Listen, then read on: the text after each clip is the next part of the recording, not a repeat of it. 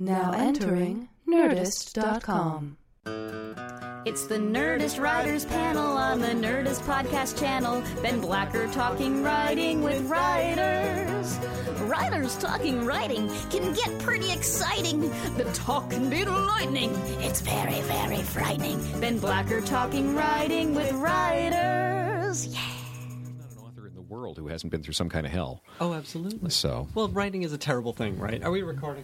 Mm-hmm. Good. Let's just start with this. Writing is a terrible thing, right? pretty much, yeah. What is wrong with us? There's obviously something inside of us that will not allow us to have day jobs.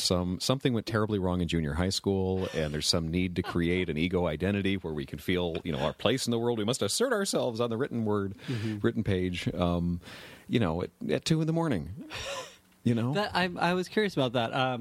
I have Bob Harris here. Hi. Bob's new fantastic book, which everyone should just shut up and go read, is The International Bank of Bob. And it's all about microloans and the amazing experience you had in finding out about these things, Kiva and these kind of organizations, and then, digging deep into it. And we'll talk about that in a minute. But right. When did you become a writer? I think probably when they cut the cord. Right. There's a certain mindset where you're just recording everything in your head, and okay, how do I make narrative out of this? How do I make sense out of this? What does this mean? And I remember even as a kid, being like, 11 and having an argument with my parents and thinking, how do I tell this story? How do I remember this? And so I think that starts really early. There's always the kid in school who's narrating his behavior into a pencil or something like that, like it's a microphone. Absolutely. And you either wind up as a writer or you're on the street somewhere. I'm always curious about because that's absolutely right. There is that narrative in the brain that's constantly going on while you are living your own narrative. And I'm always curious about, and we never really get to talk about it on this, but the process of putting that onto the page and trying to get that right, because I think that's the part we talk about, right, when we talk about writing and the misery that can be writing, is trying to get that down the way it's supposed to be. Do you presumably you experience this? Oh yeah. What freed me up and what really helps a lot is when I was in my early 20s, I studied improv in Chicago with Del Close and was taught all the yes-anding and all of that. And that sort of improvisational onstage, trust your own process, just let your instincts guide you. There's the words on paper draft. You just put things down. And a remarkable amount of the time, if I just, and maybe it's because I've been doing it now for like a quarter of a century, but as time goes on, you sort of develop an instinct. And I would just throw things down on the page and just kind of like just slapping paint on the canvas. And a lot of times, thank God for word processing, you can kind of move a few things around and, okay, well, I sort of see the narrative shape here, and I can kind of pursue it.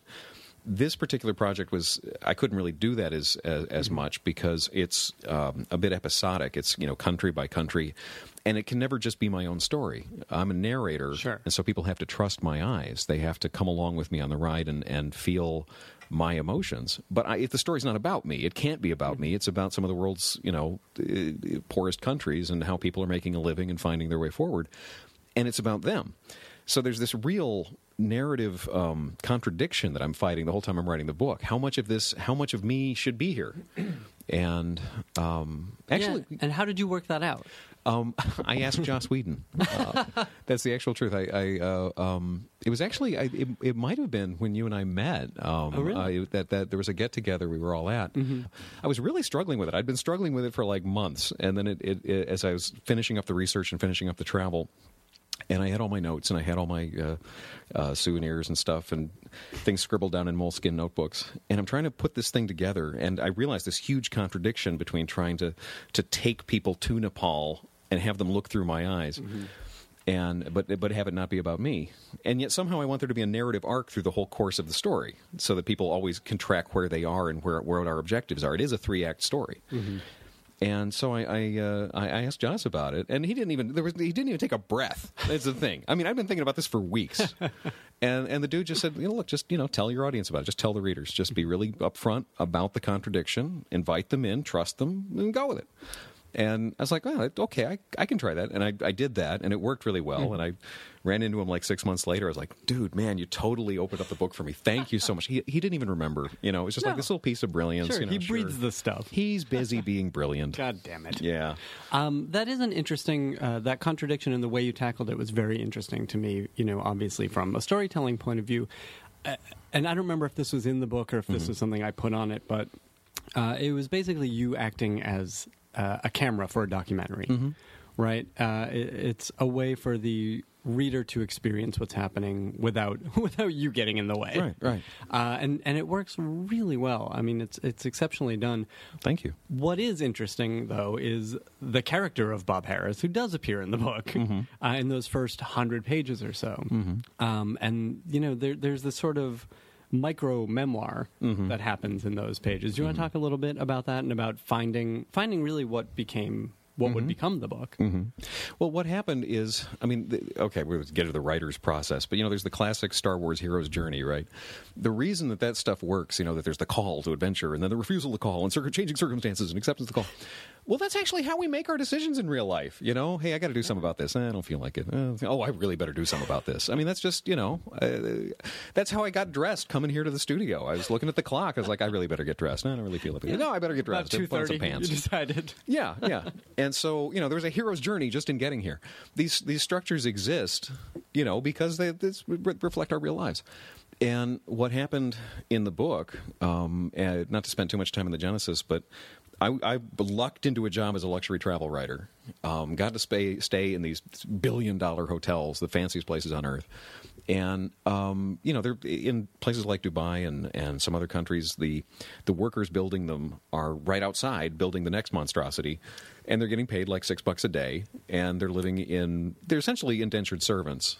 And we have guys hanging out, immigrants here in the United States who are outside Home Depot lined up just looking for day jobs, willing to work, just trying to put food on the table. It's not that it's radically different in these other countries. It's just that maybe because I was in another country, I had to have my eyes open further or something. Then it really hit me. And I felt like I needed to, for the book, have people understand why I did the thing that I did, because then I took all the money that I made and I started investing in these microloans. And if the book just starts with, okay, so I've taken all my money and I've given it to other people, and then this happened, right. You just left with all these questions about why did this happen. So I thought, okay, well, I'll take my own little piece of the narrative, my own real stuff, and I'll put that in the first act of the book. And sort of walk people through the process, because the other thing, too, is that everybody wants to do something wonderful for the world. Everybody listening to this wants to feel, connected to people in Rwanda or whatever, but we don't know how. And the first third of the book, or the first 100 pages, first quarter of the book, is essentially my process of finding how I could do that. And so just sharing that with people as a way of, here's something you can do, come on, seemed much more empowering than any other approach I could take. Yeah, it's also, that the fact that we get to see you struggle with that same question that we have about doing good, and, the selfishness that is inherent in that too, which I love that you talk about, that doing good means feeling good, and that's what we're after. It's you put it so beautifully in there. Lets us trust you for the rest of that book. Okay. Thank you. And so when you become the camera, when you become the lens through which we see it, again, I think it makes it a lot easier. It makes us understand what's going on, and that you're not judging it, you're experiencing it. Then my evil scheme has worked. It absolutely has. Victory! Tell me about the voice of Bob Harris. I haven't read any of your other books, I'm sorry to say. Really, nobody else has either. Don't worry about it. But I can't wait to track them down. They're all on the wish list now. Well, thank you. And I know you blog a little bit, so I've poked around there, and you do have a strong voice. Oh, thank you. And you have a voice that is absolutely your voice. Does it come easily to you on the page? Yeah, it's actually, I have to tone it down. That's what I wonder. Yeah, I have to reel it in a lot, because I'm full of little snarky comments, and I think it was a defense mechanism from, like, a lot of people who became comedians, because I was a comic for a long time, really did have something go terribly wrong in junior high school, and humor is the defense mechanism. Mm-hmm. And if you really poke into the background of anybody who's really hysterical, they usually have some incredible tragedies or suicidal feelings in their backgrounds or something. And so I was a comic for a while, and then when I'm on the page, for example, I'll tell you something that was cut from the book, which is I was writing about the current president of Rwanda, Paul Kagame, who is Kagame was born as possibly the most powerless human being you could possibly find. He was in a refugee camp, and eventually led he was part of one rebel movement in Uganda, helped overthrow that dictator, then took part of that army, sort of stole it, and went off and overthrew the home government of his country, Rwanda. Now, who does that? Who joins up with one army just so that he can start a rebel group within the other army, so he can hijack that army to then go fight the bad guy he wants to go get? I mean, you only find that in fiction, right? I mean, That was amazing to me. So I'm writing this really serious thing about African conflicts and this leader, and it's like the most serious human being in the world. And then there was a line there. I said, if I had a garage band, it would be called Paul Kagame's Balls, because nothing is more badass. And I looked at that. I was like, no, that's not staying on the page. Right. That's just not staying on the page. This guy's a head of state. No, not talking about that. It's funny you mentioned that. I mean, it seems to me, and there are passages like that, and I can see where that is something you would cut, but there are passages like that where you're telling a story, and even just sitting here hearing you tell the story, I see it happening in front of me, where you're telling a story and then spiraling inside the story to tell something else about you or something that happened in the story. Is this how you see the world, and are you fucking exhausted? That is the greatest question I've ever been asked. You're welcome. Honestly, seriously, look, if things don't work out with my current counselor, can I see you? Absolutely. Really? I don't know how much you charge, but seriously, no, it's all a donation to 826LA. Oh, I'm in. I'm totally down. I do tend to kind of think laterally. Mm-hmm. I maybe some people would say that I have trouble staying on the subject, but everything is connected. I mean, that was something that Del taught in the improv classes, and that also is an incredibly freeing thing as a writer, is when you're not sure, if you've got different things you want to say on the page, there's something that connects them if you can find it, and at least create the illusion of logic to the whole thing. Mm-hmm. And that goes, I mean, again, as a reader, that goes really far, right? Mm-hmm. I mean, it gives a cohesion to this passage or this chapter or, this entire book. Mm-hmm. Obviously that's something you learned, but it's also something ingrained. So how did you start to...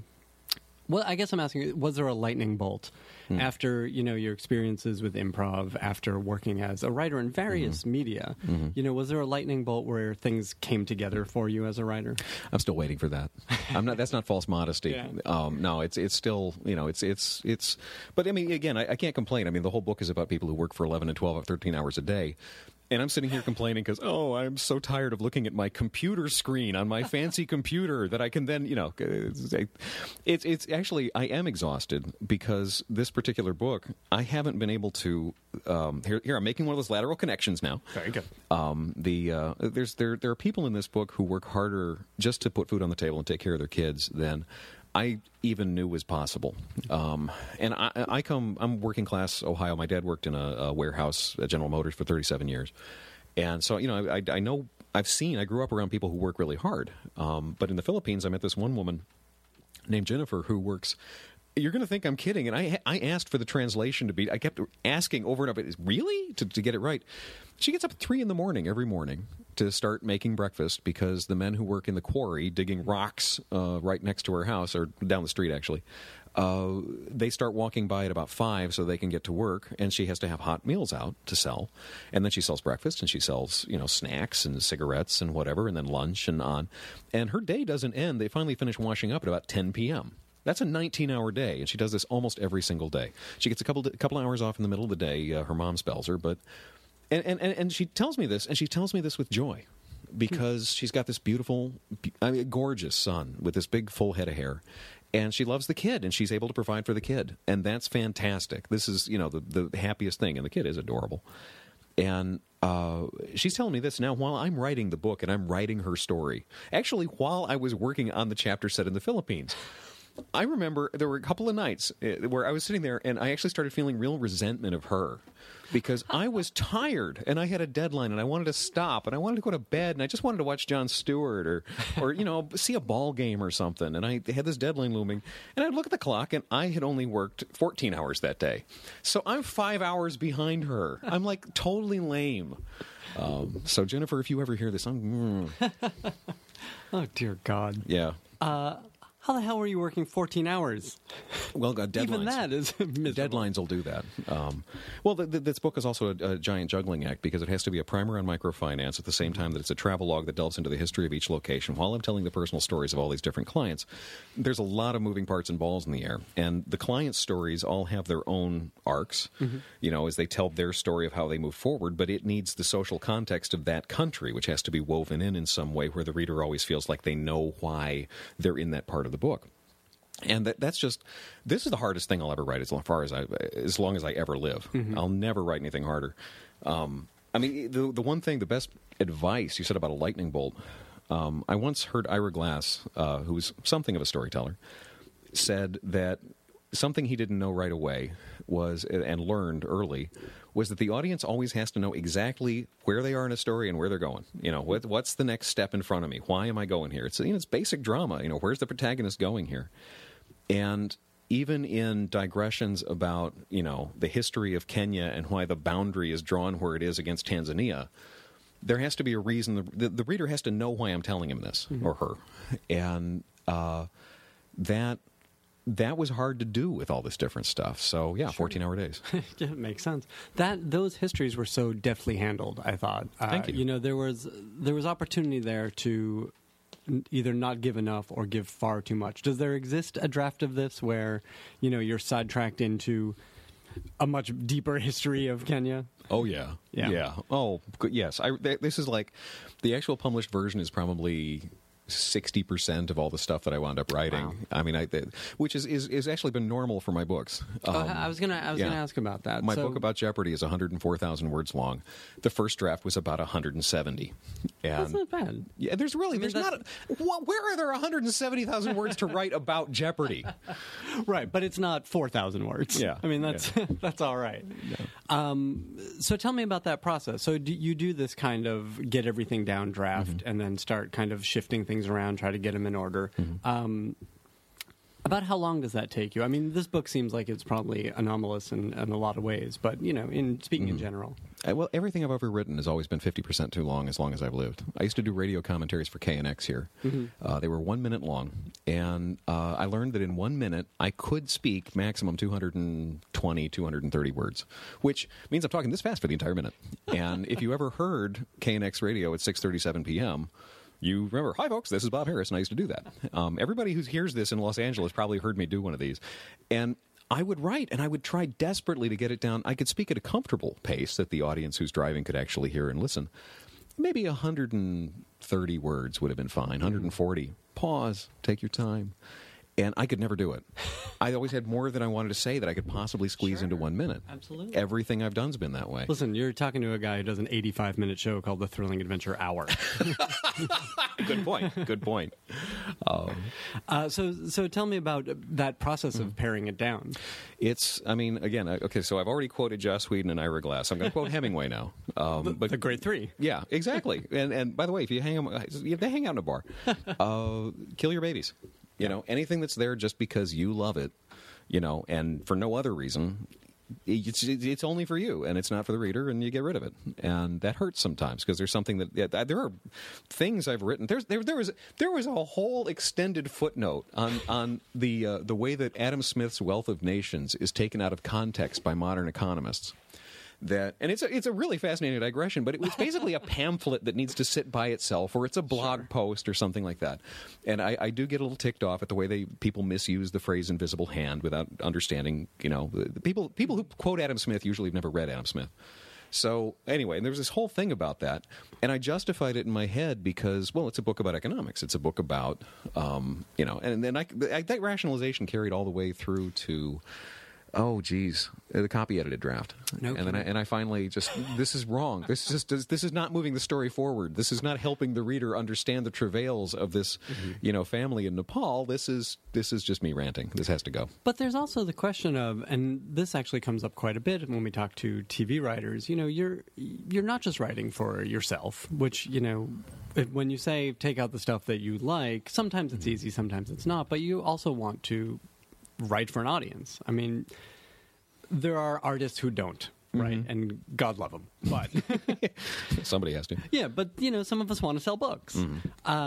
So talk about walking that line. I mean, how aware are you of the audience and not just what they need, but how entertained they ought to be?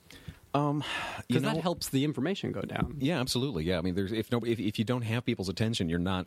You've wasted everybody's time. I do essentially what I think Hollywood would call focus grouping. Really? I share every chapter as I'm writing with friends that I'm close to. And a lot of them are thanked in the acknowledgments of the book. There were a lot of people who got it. I live in L.A. I'm really lucky that I'm surrounded by really great writers. And there were maybe, I don't know, I shared it with maybe another... I could bore you with a list of names, but there's probably about another half a dozen people who saw different things. And then the final draft I shared with another dozen or so people, kind of different cross-section, different parts of the country, different ages and stuff like that. And every single note, and I think this is really important, there's no such thing as a bad note. If somebody says it, they said it for a reason. They're right. I got feedback I didn't want to hear. Like what? Oh, geez, the book. Well, okay, and it was correct feedback. That's the worst part. Yeah, when you don't want to hear it and it's correct. Yeah, as a writer, sometimes you're a little insecure about whether you have the audience's attention. So you try to, sometimes you want to start out with something that's like really going to get people. They're going to talk about that. They're going to remember that, some big image. And for the first couple of drafts, the book actually opened where I was trying the Civet Poop coffee in Dubai.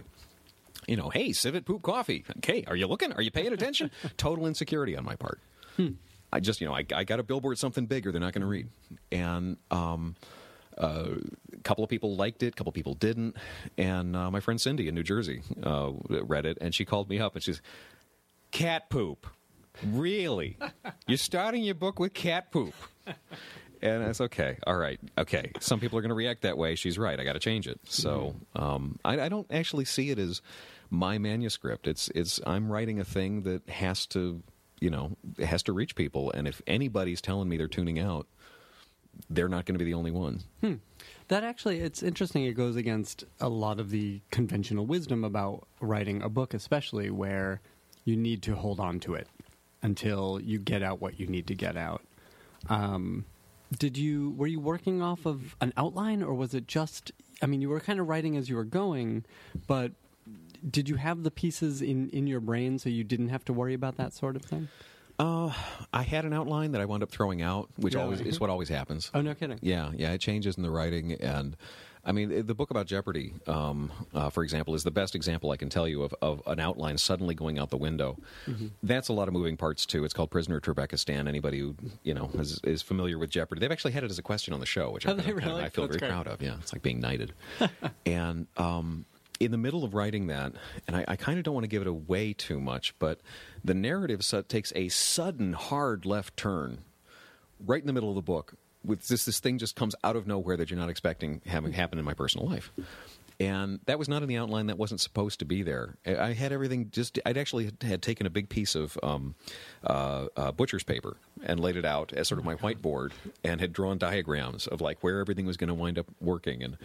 And I was writing, as I was actually writing the draft, unexpectedly, I just had this impulse, this goes here.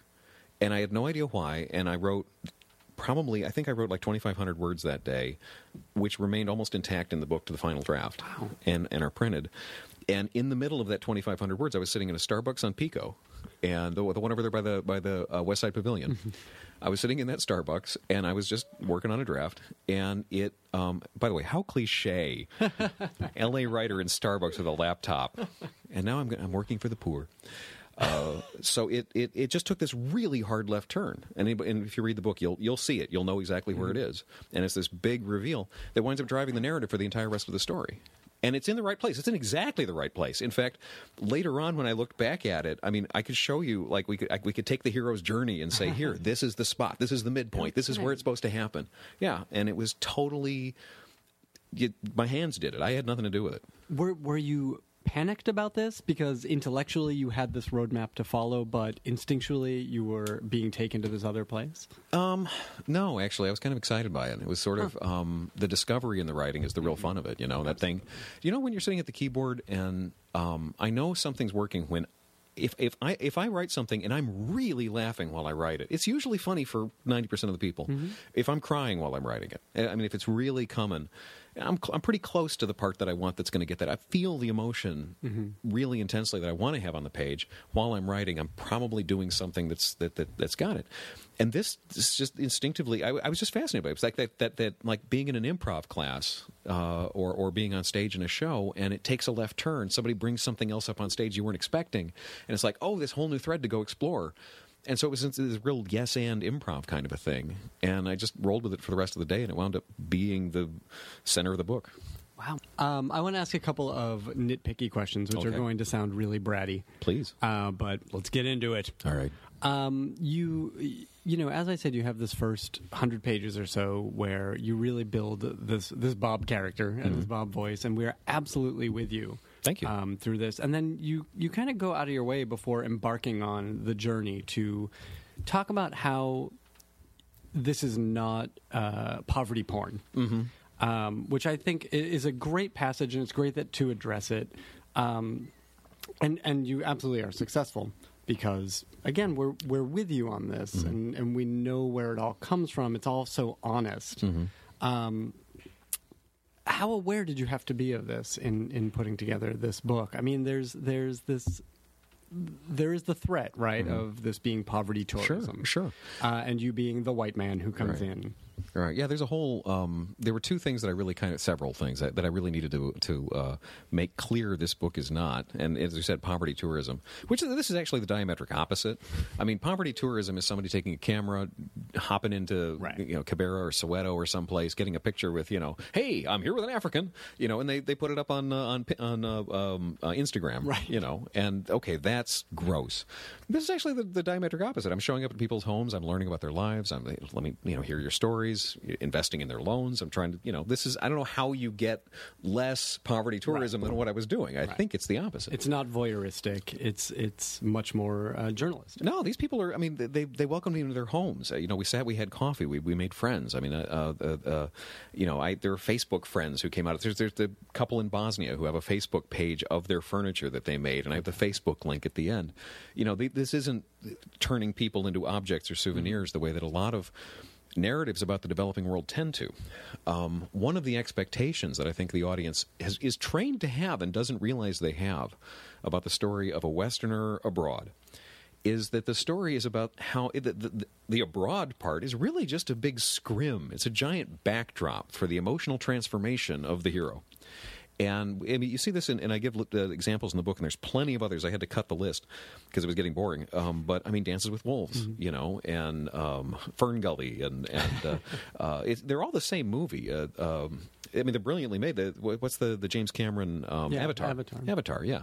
Which is the same story. You have a person goes to the frontier, they transformative experience, they go native, and it's still actually, not only are they the same story done over and over just with slightly different details, but it's actually one that is deeply pleasing on an intuitive level to a Westerner because, at the end of it, the people of the developing world, the people of the blue-skinned people or the Indians or whoever it is, they still need a white guy in charge. Sure. It still winds up, the end of it, their hero is our hero. It's an assertion of our dominance. Yeah, it's still an assertion of power, and it's also an assertion of superiority, but it pretends to be very much the opposite. It pretends to be extreme sensitivity and all that. And it's well-intentioned. I'm sure it's comes out of a sincere place. This is nothing like that. This is me. I show up in Kenya and I ask the guy, tell me about your coffee farm. And he's telling me what he's doing. And it's cool. These people have incredibly creative ideas I never would have thought of. The folks in Bosnia, the furniture people, these guys were war refugees. They spent the Bosnian war out of the country. They come back, they got nothing, and they've just a few scraps of furniture, and there's not much left. And they realize that everybody's rebuilding, and they have a bed. And with no prior experience in this sort of stuff, they had office jobs. I think the wife was a graphic designer or something. But they didn't have anything. They actually back engineered their bed. They ripped their bed apart, figured out how to make more beds, got a loan, bought the materials in bulk, and became sort of like the bedding manufacturer for their neighborhood. And they wound up making beautiful stuff.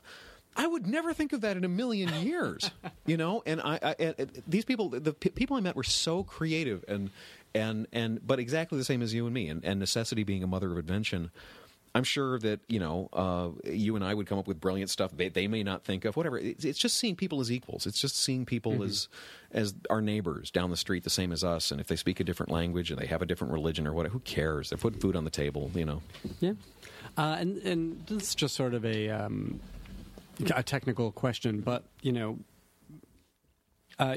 take great pains in the book to say how much Kiva was and wasn't involved, and it's interesting to hear exactly how much they were and weren't. But at some point, you had to. Don't they have a rule about not visiting? Yeah. How did you get around that? Well, I just ignored them. Basically, I showed up. A conversation with them because you go to the training and stuff. Yeah. For those who aren't familiar, Kiva.org, the charity that's sort of at the heart of the book, the microlending charity, and I won't belabor them here. Go to the website Kiva.org. You'll figure it out. They're great. It's sort of like an eBay for doing good. There's all these listings of people with the different professions and the ways that they're trying to make a living. Well, I mean, as it was said to me several times, microfinance institutions are not travel agencies.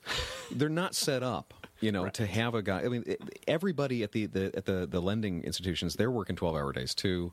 They're often sort of out in the middle of nowhere. They're hard to get to. And then the clients are working enormous hours. And just the physical boundaries, just the obstacles to actually physically getting to a client are formidable. And what are you going to do when you get there? I mean, they're busy. They got a life. They got stuff to do. So when I first contacted Kiva about this, hey, I think I might want to do this, they hear this all the time. Everybody who lends through Kiva kind of wants to go through the looking glass and meet the client and be on the other side of the screen and know what they're doing is good. And so they'd heard this all the time from people, and they kind of rolled their eyes a little bit. It's like, well, yeah, I don't know, maybe, whatever. But at first, it was very arm's length. It was very, well, okay, sure, go ahead. And they let me come. They have this group of people called Kiva Fellows who volunteer to go into the field for 3-month stretches in dozens of countries all over the world. And they have a week of training, and it's just like, it's like the cross between a college orientation night and the night before Normandy, because all these people are gathered in a room, and some of them don't even know where they're going. Like, it's Monday morning, and the following Monday, there was a woman wearing a name tag that said West Africa TBD. She's just going somewhere in West Africa. She doesn't know what country she's going to. They let me sit in on that training, and I got some sense of, the structure of everything. And then after that, it was just kind of like, well, if you're going to do it, go do it. And it was after I'd been in the field for a while, and I hadn't broken anything or caused any major international incidents or whatever. We gradually, we established a certain degree of trust. And as time has gone on, I worked on the project for several years. Some of the people at Kiva has actually become really good friends, which I cop to in the book because it's also really important to me to be honest with the reader. And there's, there are so many like Washington correspondents who report objectively on a politician, and then on the weekends it's their racquetball partner, right? And I'm not going to do that. So I just go ahead and say, yeah, these people are my friends, but I tried to be as objective as I possibly could. Come with me on the journey. Well, and I think because it's also, you set it up as being such a personal story, and we understand where you're coming from, that I don't think anyone would get on you about that anyway. So far, nothing has particularly come up. But it's only been a couple weeks. Well, the thing is, one thing I was aware of. You asked me about how aware of the reader am I. Now, maybe this comes from coming from an alcoholic home where you're always you're on the defensive at all times. Am I safe? There's the hypervigilance of the adult child of alcoholism. But while I was writing, I was very aware of the cynicism that exists in our society. So many memoirs and so many things where somebody's done something in the developing world, or they just turn out to be disappointing. They turn out to something's not true, something's not right. Coney 2012, or 3 Cups of Tea, or maybe the Million Little Pieces memoir, whatever. There's all these examples of something that's been a really great story, and then something's turned out to be just fundamentally not right about it. And I just kind of had this feeling the whole time that I would understand, I would totally understand why a reader would look at this and wonder, how much of this is actually real. Which is why I'm constantly through the book footnoting to, here's the webpage where you can view this. Here it is. Look, I actually wanted this to be, if you were reading it on like an iPad or something, you could just constantly be linking and checking and it's all real. Geez, that's real. Oh, there's the guy's face. What do you know? So yeah, I was very aware. And you also copped to early on, I wasn't planning to write this book. So a lot of it is as I remember it. And I have to say, I come from the camp of, listen, if it's emotionally honest, who gives a shit if it happened? Right. And it kind of gets back to that thing, and this is what I wanted to ask you about earlier, if you're laughing, then this is a funny piece. If you're crying, this is working emotionally. Do you get to touch that often? I feel like that's so rare that we get to translate emotion so nakedly, and it actually works. I got to tell you, I have it happen a lot while I'm writing, to be honest with you. To be really honest with you, yeah. You're an open wound. Yeah, actually, that's pretty accurate. Well, I'm not... look, the book is about dealing with going and visiting places that have been through some of the worst things that have ever happened, and I'm not I don't pretend for 1 second to be the sort of world-beating, jawed global traveler who can just sort of, hop onto the plane, go to Rwanda, hang out with people, with amputations and 5-inch scars, and then come home and, that's all hunky-dory, and just sit down at the typewriter and write and be unaffected by what you've seen. No, I'm the guy who comes home, with my own PTSD just from empathizing so heavily with everybody. And that's actually been an interesting part of the process, is that, it's catharsis, as it often is for a writer. I'm sitting and I'm writing these stories, and there were times in the writing of it that I would find that there was something I needed to write, and that would result in one of two things. It would either be one of the Hemingway babies that I would just have to kill, something self-indulgent, or something incredibly pivotal that turned out to be, key to the story. It's one thing that I did also come across too is that. Just in my own, and this is actually fresh. This is real. This is right now. I finished the manuscript for all intents and purposes with a couple of last minor tweaks, late November, early December. To that point, I had been holding all of the experiences from every country, and I went all over the place, Peru and Cambodia and whatnot. I'd held them all in my head. Everything was in Moleskine notebooks, and it was all pretty much from the neck up. And it's all under my control.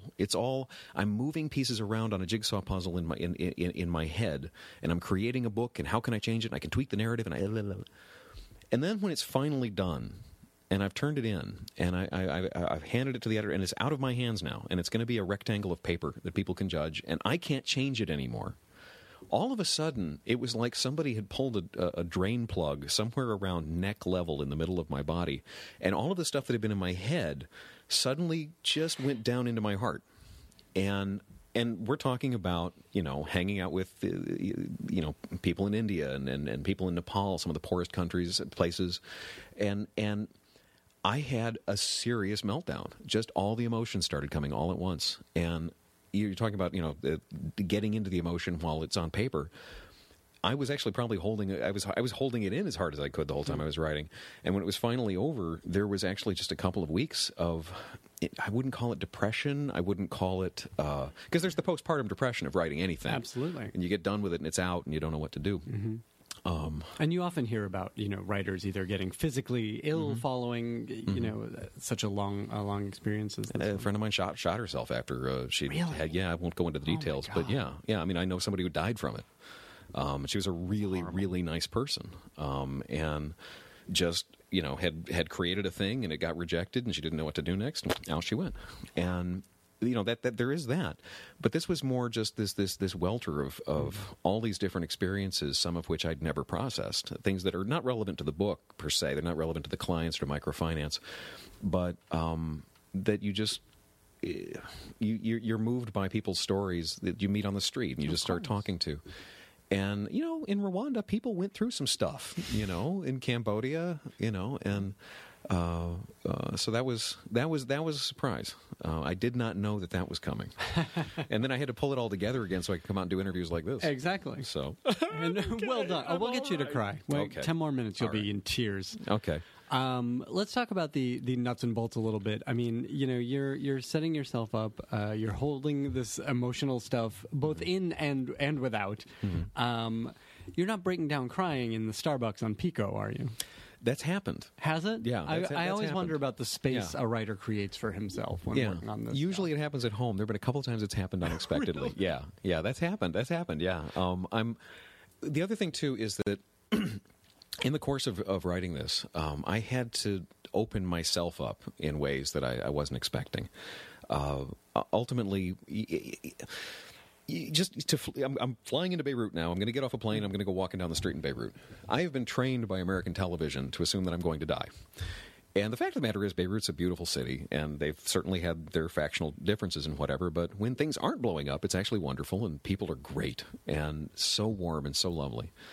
And this happened all over the place. I just got gang befriended everywhere I went in the world.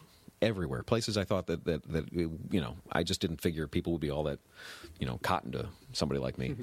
And no, I mean, I've got photographs of people on the street in Beirut who, assumed, actually often they would assume I was German from my coloration, blonde-haired and blue-eyed and all that.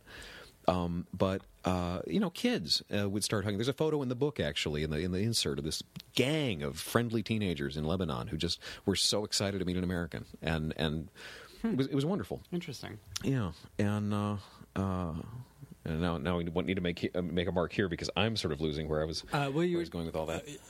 Do I break down? Yeah, and opening yourself in different ways during the writing of this. Yeah, so I'm walking around and I'm getting hugged by people. And in order to interview people, and you're going across language barriers, and I had to learn how to work with translators all over the world. So you spend a lot of time with your body language, just kind of letting people know that you're cool, it's okay, I'm open to anything, I'm good with this. And all of the improv training with the yes and. Somebody brings you a goat brochette, yes and, I'm going to eat that thing. I'm going to see what this is about. Often to my great regret. The charcoal yogurt that I had in Kenya, I will remember as long as I live. As I say in the book, I'm not kidding. The next morning I woke up and I really figured that they could hear my gas in Uganda. It was awful. Thank God for antibiotics. Well, you're also the guy who sought out the cat poop coffee. So I did. That's true. Well, that's perfectly safe. That's boiled. That kills the bacteria. That's fine. So anyway, so you spend all this time opening yourself up, and I kind of am a different person for these last few years than I was beforehand, and just a lot more kind of emotionally naked. I find myself laughing and crying more easily all the time. I think there's probably a whole string of coffee shops on the west side of Los Angeles who just think that I'm that crazy guy who comes in and cries at his laptop. It's not all the time, but often enough. Yeah. But how do you write about what happened in Cambodia? How do you write about the killing fields and not be crying while you're writing it? Sure. I actually don't understand that. I would have, when I was in my 20s, it would have all been this intellectual thing. It would have been this distant, different experience, totally alien from my own world. Mm-hmm. But I've been there. I've been in the fields. I've been to the prison. I've been to visit people. I've met survivors. I've sat in their homes. I've sat with the businesses and sat there while the nice lady is cutting the morning glories. And it's real now. Right. How do you write about that and not cry? If you're actually writing, if you're really sharing, if you're getting into the feeling of it, and you're trying to bring the reader to the place. That place isn't a location. It's perceptions and emotions and I don't know. I'm a method writer. That's what I'm saying. I think we have to be, right? I mean, and especially in prose, although across all media, you have to sort of open a vein. Mm-hmm. And it's I'm obviously not the first to make that analogy, mm-hmm. but there's something to that. You know, you have to be an exposed nerve on the page, mm-hmm. And it's going to affect you in the way that you have to affect the writing. Mm-hmm. What was the emotional experience of writing your previous books? Similar, just less intense. Because the one about Jeopardy, Prisoner to Uzbekistan, that's a memoir, but it's about a game show. It's mostly joyful, happy, goofy, except for the violent turn in the middle of it. And that's about the short version is that I went in the front door of Jeopardy expecting to win fabulous cash and prizes, and I went out the back door of Jeopardy with a boatload of friends that I didn't expect I would. Some of the nicest people you can meet in the world are in the Jeopardy green room, and a bunch of curiosity about the world that I would not have had otherwise, because in studying for the show I had to learn. I never would have studied Shakespeare otherwise. I never would have studied, my degree's in engineering. I was never going to be this guy. And actually, the International Bank of Bob is a direct sequel to Trebekistan, because that's all about opening yourself up to the world and being more and more interested in the world. And then, so that's sort of like that's the classroom, and then the Bank of Bob is the lab where I went back out. So the experience of writing that book was also emotionally, pretty vulnerable, but it was more, Jeopardy's a head thing. It's how do you remember stuff, and there's stuff in there about how I learned all this stuff for the show. So it gets into it's much more in the headspace. It's much more neck up, and this is much more neck down. Gross. Talk to me a little bit about the business of books. We don't often get a chance to talk about this on these podcasts. Well, the simple version is that it sucks. Yeah, I mean, that's the business of books. What's your experience been? I mean, you have a book agent clearly, and you go through an editor in a publishing house. And how do all these things work? And how much do they weigh in like a studio would on a TV show? I have to tell you, I am. I mean, having done TV and stuff, it's different. I prefer writing books in the actual process of writing, because there's just an editor and a publisher maybe. And by the way, when I say it sucks, I just meant I would like to clarify for a second. I actually am very, very lucky. The publisher of this particular work, the guy who actually runs this publishing house, personally edited the book. He took this on as like he was moved by my pitch when I went in, and he actually said and he edited it himself. So he's been great.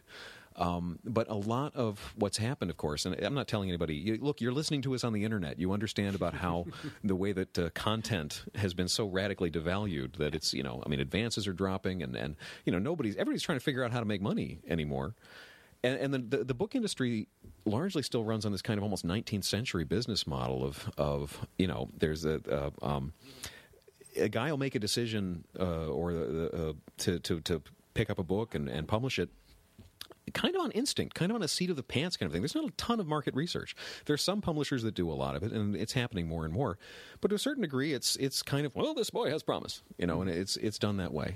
And that has its merit, because that can reward, if there's an editor with great taste, or you can take a hunch and you can jump on it. I'm not saying everything should be market driven by any stretch, but at the same time, that merit of being able to jump on a hunch and work in a sort of old school fashion doesn't necessarily lend itself to having mastery of 21st century social media the way that it's constantly changing. And I mean, everybody that I know in publishing is just scrambling to keep up, and it's all, there's another social media site, and everybody's got to, it's everybody I know in publishing is a little bit overwhelmed. Sure. And I mean, that's probably the case. I mean, I haven't worked in television in a long time. I'm sure it's the case in TV too. Everybody's jumping to the internet and YouTube. Everyone's totally cool. Well, that's good to know. That's good to know. So tell me, just technically about the process. You pitch the book to the editor, and then he just kind of says, "All right, go do your thing. Here's your deadline." Yeah, pretty much. Yeah. Well, in this particular case, yeah. I have a wonderful agent who I met, by the way, through a Jeopardy contestant. Okay. So see, Jeopardy is also a networking opportunity. Seriously, by the way, one of the greatest living novelists on our planet. I swear to you, you will be rewarded. Listen to me. The guy named Arthur Phillips. And I'm not telling you anything. You know Arthur's book? I love Arthur. He's one of my dearest friends. Yeah. The Egyptologist. Yes, Arthur. Fantastic. Met him in the Jeopardy green room. Get out of here. Yeah. He's a 5-time champ, and we were on the same tournament in 1998. Does he still live in Boston? He lives in New York City now. And we met, and I didn't know he was a novelist or anything like that. We bonded. And then in 2005, they had the Ultimate Tournament of Champions, which was after Ken Jennings had won 74 games. They couldn't have an ordinary Tournament of Champions that year, because it would have been a Tournament of Champion. Right. And so they put Ken up against everybody. And everybody won, by the way. Brad Rutter won that tournament. But so in that tournament, Arthur and I had the same taping date. And a bunch of years had gone by, and we sat next to each other in the green room and stuff, and really just kind of bonded. We've been pretty close ever since. Arthur's stuff is fantastic, and anyway, he introduced me to his agent, and one thing led to another, and now she's my agent too. And so she makes a phone call, and we pitched a couple of places, and this wonderful editor, the editor-publisher guy who I just love, George Gibson at Walker Bloomsbury. His office is in the Flatiron Building in New York City, it's in the pointy part. So he sits in a vanishing point with this view of Broadway. And I go into this guy's office and I sit down, and I've got some profiles of Kiva clients whose stories looked interesting to me. These are the kinds of people I want to go meet. Mm-hmm. And I show them to him. And I sort of tell him, okay, here's my idea. I'm going to take your advance. I'm going to spend it on air travel. And I'm just going to fly all over the world. I'm going to go meet. Here's this guy in a small town in rural Cambodia who shinnies up palm trees for a living. A guy named Pung Tik. I would love to meet him. I don't know if I'm going to meet him for sure. I'm not sure who I'm going to meet. I don't know where I'm going. I don't know who I'm going to meet. And I don't know what their stories are going to be. I'll take my advance. But I'd like my money. Right. But George looked at it, and he saw the charity part of it, and he liked some of my previous writing, whatever. And it's not the hugest advance in the world, but he took a chance. He just said, all right, this actually looks really cool. And he was fascinated by the stories. And he asked me a question in that meeting that I'll always remember. He said, how do you keep this from being just episodic? Mm-hmm. It's just one person's story, then another person's story.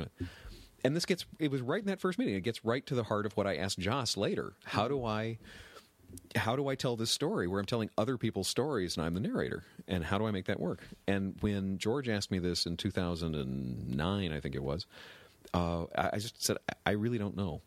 So, okay, I don't know where I'm going. I don't know who I'm meeting. I don't know what the stories are going to be. And I don't know how to structure the book. Can I please have your money now? And this is where the 19th century part of it kicked in. And George said, yeah. And that's how it happened. And then after then, it's been years of trying to figure out what the hell I'm doing ever since. Right. And then how much of a hand did the editor have in it? George it was George again, right. Who personally shepherded the thing.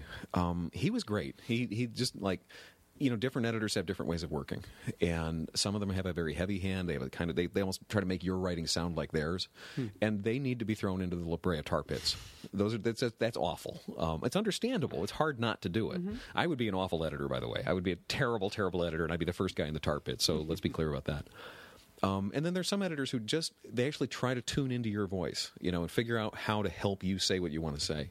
And I've been really, really lucky. George was great, and the woman who edited Trebekistan, and the guy who edited Who Hates Whom, and I've been really lucky with editors. Mm-hmm.